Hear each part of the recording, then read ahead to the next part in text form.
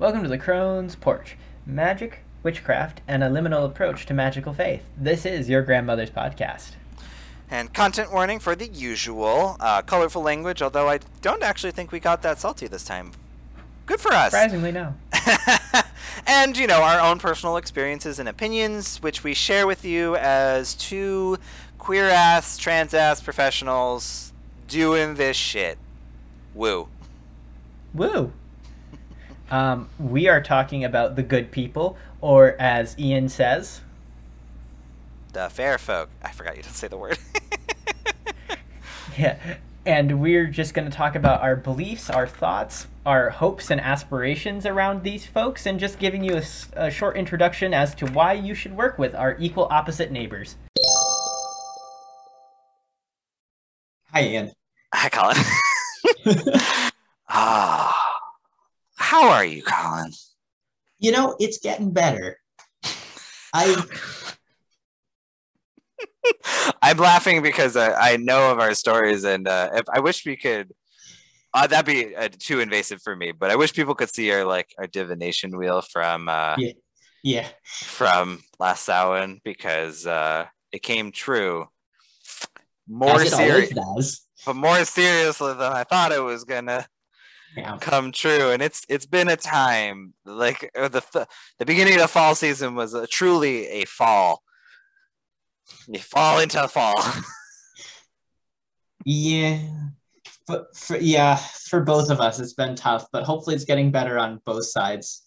Just because things. But yeah, no, it's getting better. I've turned a corner on a couple different things, I think. So it's starting to work its way out. It seems like I'll be in state college for at least probably 2 years.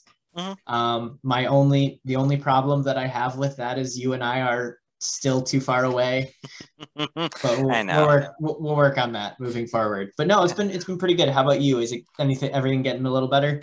Everything's getting a little better. I think I've been able to take back a lot of control over my situation, in the sense of I'm controlling my reaction to it, and I've given less of a damn about certain things and more of a damn about other things, and gotten back to, I don't give two shits about anything but the true core of my work and what I want to get out of it, and that's okay. That's excellent. So what are we discussing today? So we actually have never talked about this we've talked about it in passing on the podcast multiple times because it's one of our favorite subjects, but we've never had an episode dedicated to it where it's the two of us talking. It's only been an extra episode where one of our former students was on the podcast and talked about it. So we're going to talk about the fae, the fair folk, the good ones, all those people in between, the ones in between. Yes. Are equal opposites, as it were. True that. So I don't remember if you did this. If folks should watch that, or watch. I keep saying watch as if this is like a video format. Folks should listen to that episode because Casey is delayed. It's only 20 to 30 minutes, so it's like a short bite. But if people are tuning in for the first time, Colin, give us a definition, something that people can just wrap their heads around for what we're talking about. I would say liminal is the center. I know we talk a lot about liminality and about how all of our work is in some ways liminal, and all of the beings that aren't human that we deal with are liminal. But I think that is the one defining feature of the good people. And I apologize to everyone just for context. I will not use the F word, as I call it. That's just I guess you could say a superstition of my tradition. You just don't say that word. But which is different for me. I actually say the fair folk, fairy, fae. It's how I was, I guess, raised in the practice. So I use it, Colin doesn't, and we exist together. Yeah, no, and I think that's entirely valid. It's really your relationship with the good people, the other people, whatever. But they live on the same plane as us, but on the opposite side of the coin in some ways. I kind of imagine the other world being this. It's basically the opposite side of the world we live in, and it's like a sieve. There's no real heavy partition between our worlds. So humans, we can travel to their world just as easily as they travel to ours, but we just have slightly different bodies we inhabit. So it happens in different ways. We go in our mind and our soul, but they can come here more easily in terms of their whole self. At least that's how I conceive of it. Because they're not as physical, they're not as bound to physicality. But these beings are as diverse and as interesting as we are. And I don't think that they're as tied to concepts or the tides of human culture and belief as deities are. Excuse me. So I see them as sort of quite autonomous individuals who come at us on a very equal playing field in terms of their areas of influence, in terms of some of their abilities, although they tend to seem to be better at shapeshifting and magic than we are in very concrete ways. But they seem to be connected to us in ways that I don't quite understand yet, because I haven't done enough really heavy lifting. Like I said, I've said on the podcast before, I'm really focused on deity work, but I really would love to include more work with the good people to the point where it's maybe not equal, but pretty well up there. I think it's an important thing, especially since we're focusing a lot more on the Oak King and Holly King as just part of our conception of the year. That's part of it too. So I think if you think of them as beings that live in your culture, just like any other public citizen, just they're different than you, but equal and different. Truly. And that's really been important for me. I think from my experience and just in the ways that I have interacted with the fair folk, they also tend to personify different, sometimes nature-driven things and then sometimes cultural-driven things. Like for example, in Slavic culture, we have the Domovoi, which is basically a little fairy entity that lives predominantly in people's houses, and it just lives in the space between spaces, and it's a housekeeping entity. It lives symbiotically with people in their homes, and it participates in like cleaning up the house, and people usually give offerings for it doing that, but it just likes to steal stuff and stick in its nether region. It's kind of a human, or it's a collector type entity. It just likes to collect shiny things. It likes things that appear interesting to it, but that is like 100% driven off of like our cultural relationship with them. Versus I am pulling on things. A great TV show I recommend folks watch is Hilda. I think Hilda, yeah. It's Hilda. I think it's still on Netflix. It's like 2 seasons. It's mainly Scandinavian, Finnish, like Nordic folklore, but there's some really great examples of things that are culturally driven, like the Domovoi, and then things that are 100% nature driven, like I can't remember, I think I'm probably using the wrong word, but trolls, which are like basically rock creatures that come alive at night, but they're just like nature entities, or I forgot what the word is, but there are like water elementals that are just like a spring with natural kind of magical properties, might be personified into kind of like a fairy-esque folk. So they ride this line of when like interesting magic meets something bash up. A lot of times like a fair folk is born, whether it's born out of a cultural experience or like a nature experience. So they truly are one of the most diverse, for me, most diverse parts of a magical faith, because they can literally be anything. Anything can be a fair folk at any time. And some of them are new and they like appear in the modern era. Like I'm sure we have ones that are connected to like technology fairies and things that live in our cell phone and make like certain context disappear out of our phone, or make our phone like automatically turn on and start dinging.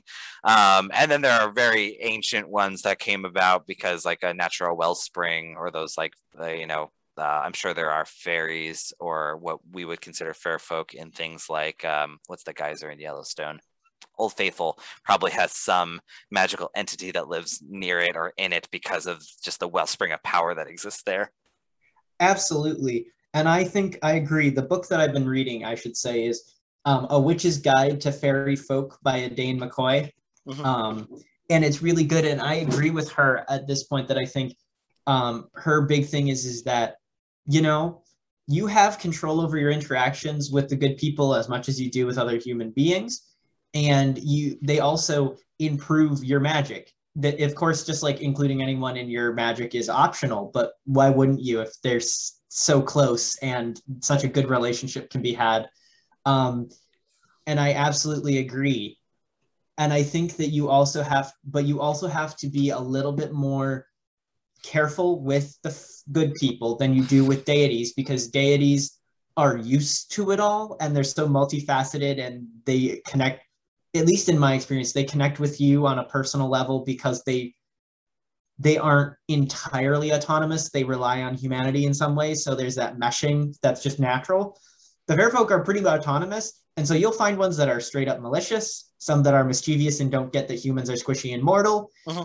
You get a variety of interactions, but those interactions have such potential to be so beautiful that as much as they do to be dangerous, that it seems foolish. Just like, you know, if you worried about every person who is going to hurt you, you would never leave the house. But you do because you need to, and there are wonderful people out there. So it's the same concept, really. It's a social relationship rather than perhaps whatever relationship you have with your deity. I don't have a worshipful one, but it's definitely a little bit different than like straight up just friendship or allyship. It's a little deeper than that, but it's true. And I haven't met. Oh, actually, I take that back as I think about it. Most of the people that I know that interact with the fair folk, like there is some worship elements, like, you know, being a priestess of the high priestess of the Fae is one example, but also at the same time, a lot of people work with them on such an equal playing field. They're just like any other community member. Yes, you might align yourself and follow the leadership of someone who maybe is a little bit more ancient and learned and wisdomful than you, but also there are so many opportunities to work plainly as equals. Like, hey, join our ritual, you get some benefit because it's driving, you know, magic energy raising, which you feed off of and enjoy and can use, like a fair folk can use for its own purpose, and I will get a benefit too because you just happen to be a little bit more of a wellspring of magic. Like we get to I really like working with the fair folk because it's that like equal playing field. It's like working with other magical practitioners, and the rules are a little bit different because we're in two different planes, and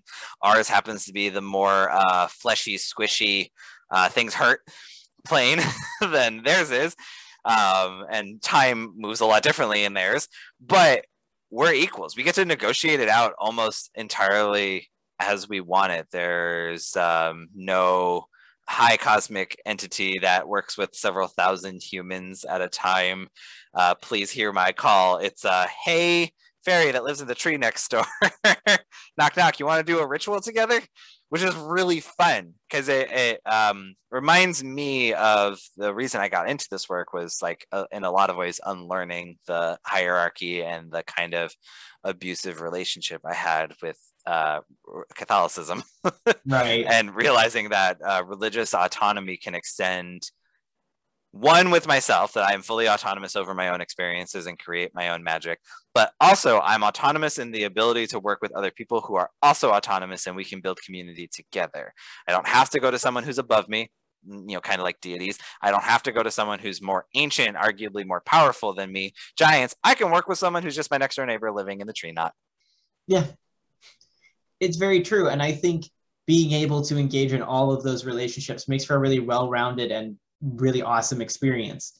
But I think that I can definitely tell from at least my socialization within, I this word just makes me laugh nowadays, but the craft. That's a good movie too. Yeah, but it's neglected. Like you're taught how to work with giants or elementals or whatever you want to call them. You're taught to work with deities or ancestors, but you're very rarely taught to work in a positive way with the good people. And that's something I want to turn around because I think it's so important, because it's part of that sort of liberatory message that we keep trying to throw around between ourselves and on the podcast of like, we want a world where we can interact with everyone on an equal playing field without having to deal with these systems. And I think that applies to things that are not human too. Uh-huh. And so this is part of that as well. Yeah, I believe this also came up in our conversation with Morgan. You should go listen to that episode, listeners. Because Morgan's written a lot on different mythologies related to the fair folk, but many a book on interpreting some mythos. And I might be making things up, Morgan. I apologize if this wasn't exactly attributed to you, but I remember us talking about how like Christianizing some of those stories led to some of these lost traditions of working with the Fae or working with the fair folk. And even aren't there some stories of people having fairy lineages and Oh yeah, certain absolutely. crossovers?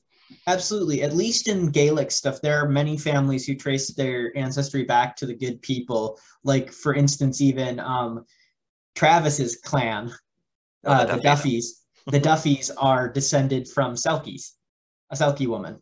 So yeah, there are many families who have that. And then also connected to your family lineage, part of that too, as we talked a little bit with Morgan, is the idea of the Banshee.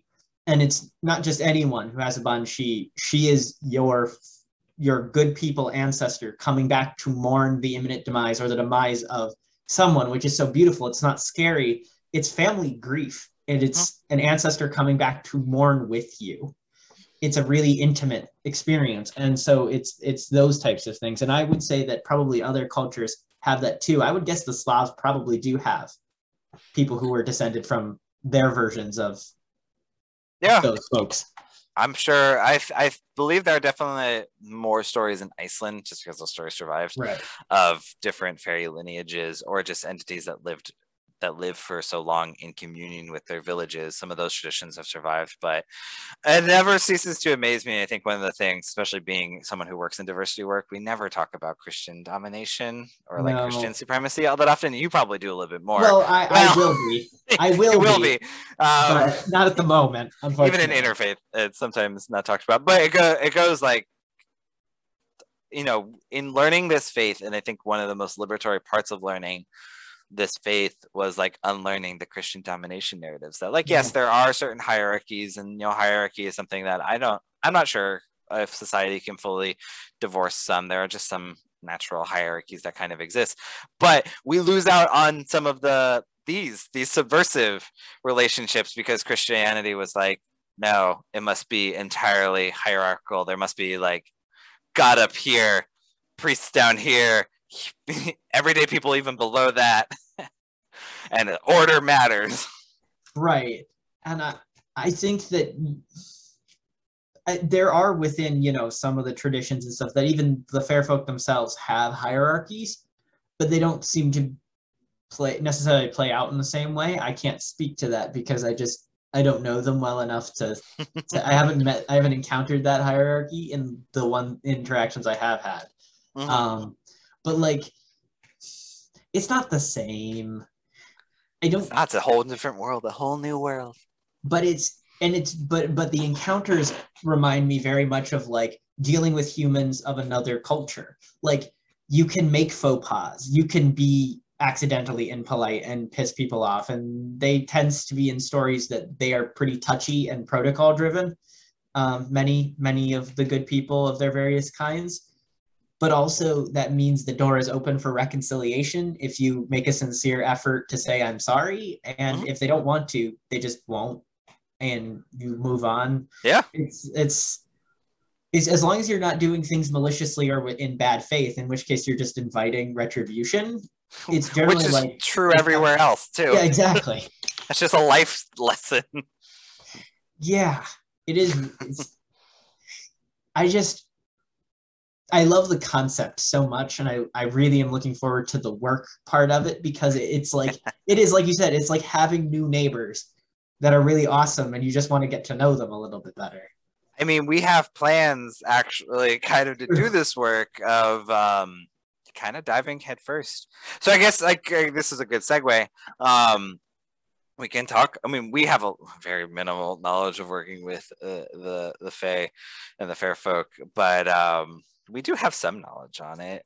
So like this summer, we plan on really, I think I'm using the framework of I'm diving into like the earth and like liminal space in the earth. Some people call it hedge writing. Some people call it uh journey work, like whatever, but like finding a really magically induced space that does tend to be parks and things of that nature. They tend to follow some like natural phenomena. Niagara Falls is another greatly magically induced area of the world, the Great Lakes, any of these big natural phenomenons.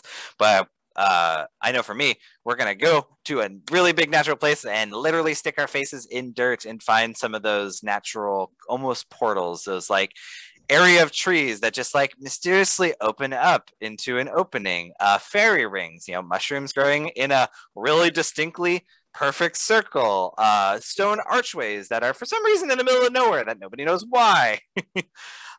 Giant trees that have kind of coalesced into an archway, and we're gonna dive in. And much like meeting your neighbors, we're going to take some risk with precautions. We have precautions laid out, but we're going to take some risks and just like go knock on some doors and say, hi, we're, you know, new to the neighborhood. Hello. What lessons might you have? We bring cookies. Yeah, absolutely. I know that's what I'm to do. That's what I would like to do as well. And basically, I think a lot of what that looks like is basically just doing the magic we already do. It's just we're inviting new people to the circle, really. Yeah. Because honestly, what I imagine our first experience is yes, walking through the doorway and then basically just doing like a really basic ritual construction and inviting whoever wants to come say hi, just as basically hold a block party and see who shows up. Yeah. And take whatever fruitful relationships come out. If something's really interesting, you know, we get in like this is where having strongly attuned personal instinct is somewhat important as a magical tool. Like being able to follow gut feelings and take subliminal messages in the terms of like, I have an instinct to go Google this thing. Probably going to go Google this thing, or I'm smelling honey, or I'm smelling lavender in a strong sense as we do this ritual, and taking notes, because when things present themselves as interesting, I'm just going to go home and do a bunch of research. Like, why did I smell lavender in the middle of the woods? Or when we decided to do this walk, why was a fairy circle the thing that popped up? Like what sorts of entities tend to respond to fairy circles, stone archways, what lives in like tree knots, what maybe growls, or why did I hear whatever type noise, and then just run with it. It's just 100% to satiate my own curiosity of what's out there and what responds to my magical wavelength, and what might be a fun ally, partner, even life partner, not necessarily romantically, although I've never met anyone who's ever had romantic relationships with the fair folk. It does happen. It obviously does. There are family lineages. But I'm just trying to build my allyship. I have no goals in it besides have fun, learn something new, and like stretch a muscle. Yeah, I would love the opportunity to make new friends on my list as well, just in the terms of like open the doors to those relationships in my life. It's gonna be so much fun. I'm actually really excited. I really want to just stick my face in dirt. I think now would be a good time to just, you know, we have had encounters before, and I think it might just be really fun to just discuss some of what we've encountered before we talk about some of the precautionary stuff. But I mean, so I have encountered the fair folk mainly in the context of doing ritual. They've always just been on the periphery, doing ritual as a group, like so as a student group Spiral at Syracuse. Enough of us were together that we produced enough of a magical effect. You know, it's like sometimes 8 to 10 people doing ritual together. So raising enough energy where things just, you know, started to hit the periphery of the circle. You know, a shadow appeared in a spot where there's nothing there. Twinkling lights, you know, hearing some like laughter or soft music. Again, it's always going to be filtered through your own personal cultural lens. So I would often hear harps, what I now know as mouth harps, and overtone flutes, which are very culturally specific to Slavic cultures. Other people might hear harps or auto harps or what's the crank one? Hurdy-gurdy. Hurdy-gurdies. Some people just heard laughter. Some people heard because they were really into metal music. They might have heard like soft drumming in the background. That's always been mine. I've always been trained. I'm actually taking a step out of my magical faith upbringing and going more gung-ho into the Fae, because I was always raised on the, not that it's something to not interact with, but unless you've it was always something just to caution against, so I just never went for it, which I think is just a timing thing of now I'm much more ready and want to do it. I just didn't want to do it then. So my actual Fae experience has been mainly through stuff that we've done together, and especially when we did our Invocation Roulette games with our students. Yeah, my experiences have been mostly in terms of what we've done at Ritual. Like, we invited some folks to watch our students do their sovereignty work, just as spectators. And we also did Invocation Roulette, which was fun. That was really interesting. Which you can hear in that one time when of a very specific story of invoking not the expected thing that we were going for. Sometimes wording is super important. With names, names 100%. Names are really important. Yeah, they are. But for me also, I've never had something I would like to have, but I've never had is I've never experienced like really specific like sense input. Like some people see twinkling lights or hear things, and I have yet to. And I don't know if that's just a personality thing and a personal thing, because I know our students used to see lights all the time. Which I think also is very visual people. I think there's some level of like also age that plays into it. I think the younger you are, the easier it is. Society's stupid in that way. Puts blinders on us, and sometimes it's going back to a childlike sense of wonder that helps you access the stuff. It's true, but I'm looking forward to that as well. Of course, there are precautions that can be taken, but the nice thing is they're not that much different than what you would do for anything else, like salt, ashes, incense. Like, all these things are effective. And just setting your boundaries, using them, cleansing boundaries. That's really what you need. There are some culturally specific ones, like the black-handled knife or iron. But really, I think it depends on just your paradigm and really just setting clear boundaries and saying no when you need to say no. Yeah, saying no when you say no, and keeping your wits about you. I think the one, I believe in it, I guess, which in our line of work kind of makes it true. I believe in the trick questions, and not that they're maliciously tricky questions. They're just, again, different plain rules of like asking for your name is literally asking you for, to give me your name. So like, do a little, I would recommend doing a little bit of research around that, and just keeping cautious, but not in the way of like blocking yourself off, but just keeping cautious. Like, when they ask you questions, really think through what that question could be asking you. And don't unnecessarily, much like with like your credit score and putting your social security number on things, unless it's 100% absolutely necessary, which most of the time is not, don't give it out. Yeah. And I think just the best advice in terms of is just like, don't share your personal information with anyone unless you really trust them. Just like on the internet.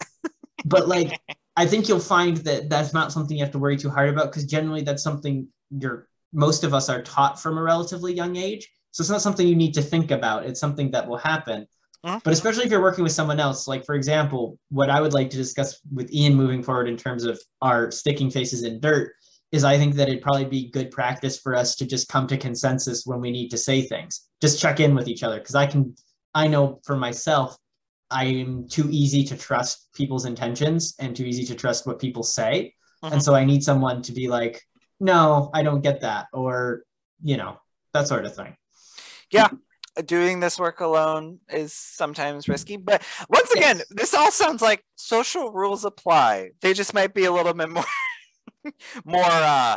on the nose than we're used to. There's not as much social nuance, or there are different social nuances, but pretty much all the social rules apply. You don't share your personal information with strangers you meet in the internet, so don't give out your personal information to strangers you meet in the ether either. Very true.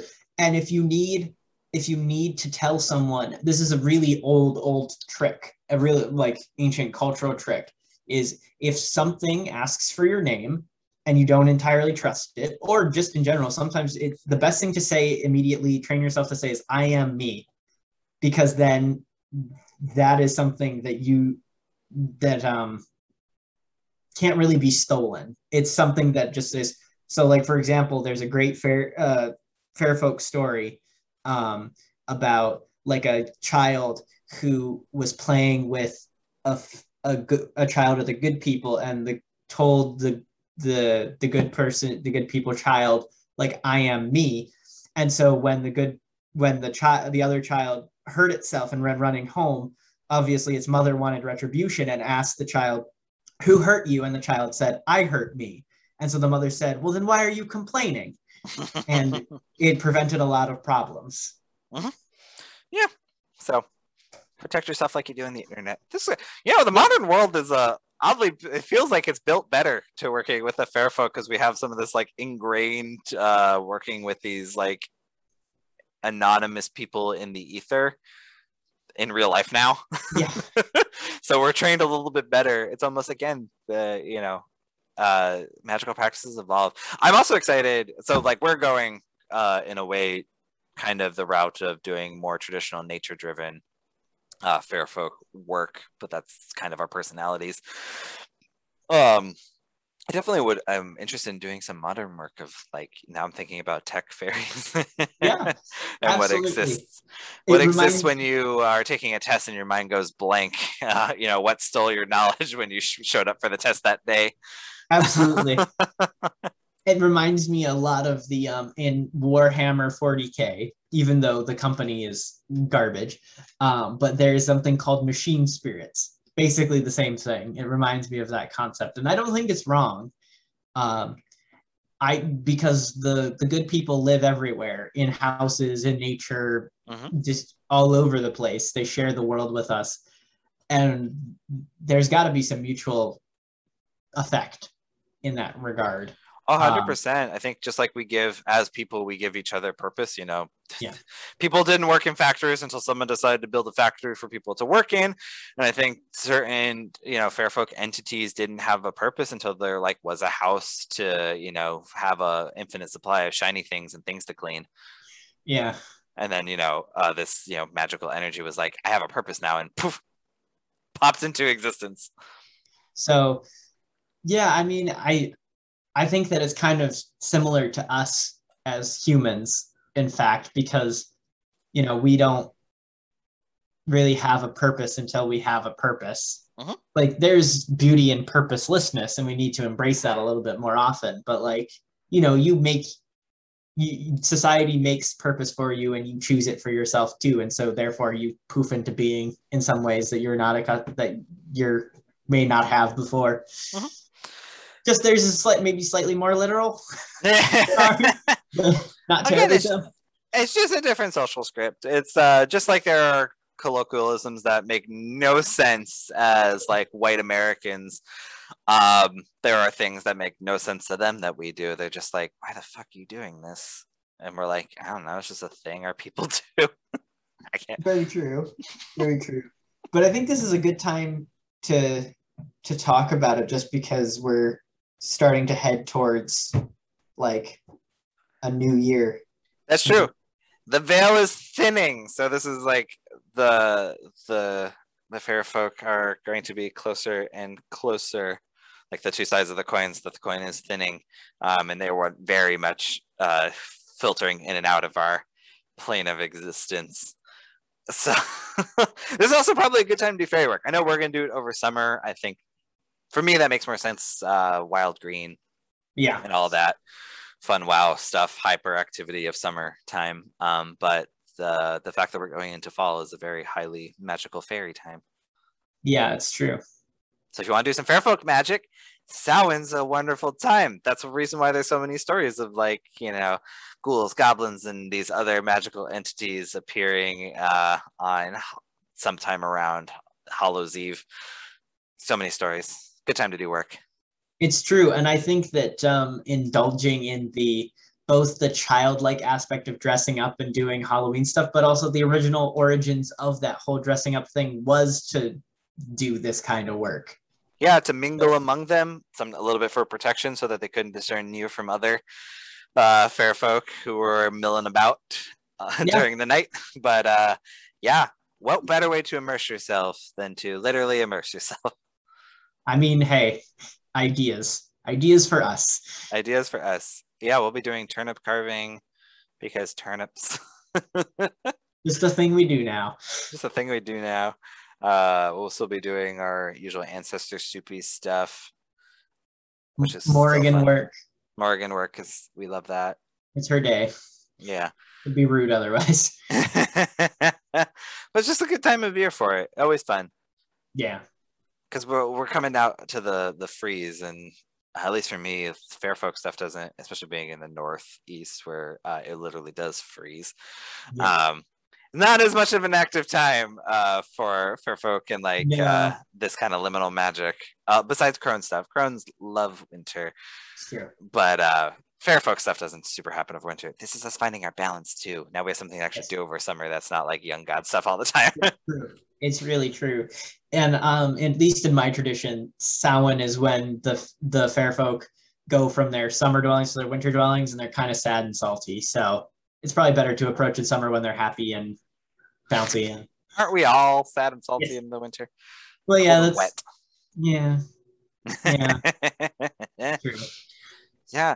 I mean, so I'm trying to think of resources. I think everyone should go check out Morgan Daimler. Yep. Daimler. Many great books, mainly Celtic focused, but I think it's a great starting point. I recommend watching Hilda on Netflix. Secrets of Kells, the movie. What's the other one by the same studio with this about? Song of the Sea. Song of the Sea is a great one. Honestly, The Borrowers. Lord of the Rings is a great one too. Yeah. Those are all great things to watch. What was the book you had suggested before? So A Witch's Guide to Fairy Folk by Dane McCoy. Actually, Dane McCoy's stuff is good. Very also very Celtic focused, also very Wiccan feminist in some problematic ways, but it's good material in terms of just facts. And as always, I always encourage people to find those interesting family stories, the interesting wives' tales or your grandma's tales. Don't, throwing salt over your left shoulder if you're Italian. Yes. I also learned the like what most people think of as devil horns from metal music is actually an Italian folklore thing to ward off evil spirits. That Dio, who was a singer of Black Sabbath after Ozzy Osbourne, and then the singer of Heaven and Hell, and a big metal icon who did this, and it kind of became adopted as the heavy metal devil horn symbol. It's actually an Italian folk magic symbol. So, Go figure. I learned that on the internet. But those interesting stories, I think, you don't necessarily need a textbook. They're great. Morgan and the book you suggested are great resources, but like old wives' tales and fairy tales from your culture, things your grandmother would tell you, or your grandmother's grandmother, or just like interesting stories. Yeah. Great place to start. Actually, if you're a person who's not super into horror, or you want to break from your horror content, but for this season, I would suggest watching Darby O'Gill and the Little People. I know that a lot of people in Ireland find it very embarrassing, but I actually think it's a really good look at the good people of that tradition in some ways, and like some of the interactions. And it's actually just really, really fun. It's also there's Sean Connery pretending to be Irish, a young Sean Connery, and it's really fascinating. Yeah. So there's so many resources out there. And you can start small, start big. You can also just stick your face in dirt. It's true. But remember, always travel with a buddy. Yep. Sometimes literally, sometimes figuratively. Text someone, I'm going to do this thing. If I'm not back by like 3:00, please come find me. Sometimes literally find where if you I need am If you need a deity for backup, that's valid too. There are lots of deities who are connected to the good people who can have your back. The Morrigan. Manannán, Velas. Mm-hmm. At least for us, our common offenders, as it were. True. People who built good relationships, Loki. Yeah, Loki. The ones Yeah. that took time. Jormungandr. Yeah. Or sometimes a fearful one. Sometimes you take someone with you the fair folk might be afraid of. Sometimes it's helpful. Yep. But yeah, I encourage y'all to explore the fair folk again. It's been super liberatory for me. It might be liberatory for you. So, and if you have experiences, ideas, corrections of something we said, please feel free to share them with us. You can share them on our Gmail, cronesporch@gmail.com. You can share it with us on other social media platforms too: Facebook, Crone Porch, Instagram, and Twitter, Crone's Porch. So feel free to tweet at us. Yeah. And we will, come back with something new, but we'll probably be revisiting this topic come summer as well to tell you what we've learned. Yeah, and it's almost actually a quick reminder to folks who are coming down to our break. Like, we do an episode during our break because we cover Yule during our kind of hiatus, but we're coming up on the holiday month. So this might, I don't think this is going to be our last episode, but it's coming up to be our last episode for the year. And we'll be coming back with, I guess, a season 3. Yeah, that'll be year 3. Wow. Year 3. Hopefully the best one yet, 3 being the sacred number and all that, for us at least. Or the most chaotic. Yeah. The most magic abound, chaos abound, learning and stress and sometimes tears. Yeah. Fun wow! So I will say Shlan. And I will say Do Svidaniya. And we'll see you next time on the Crone's Porch. You just did that one on purpose.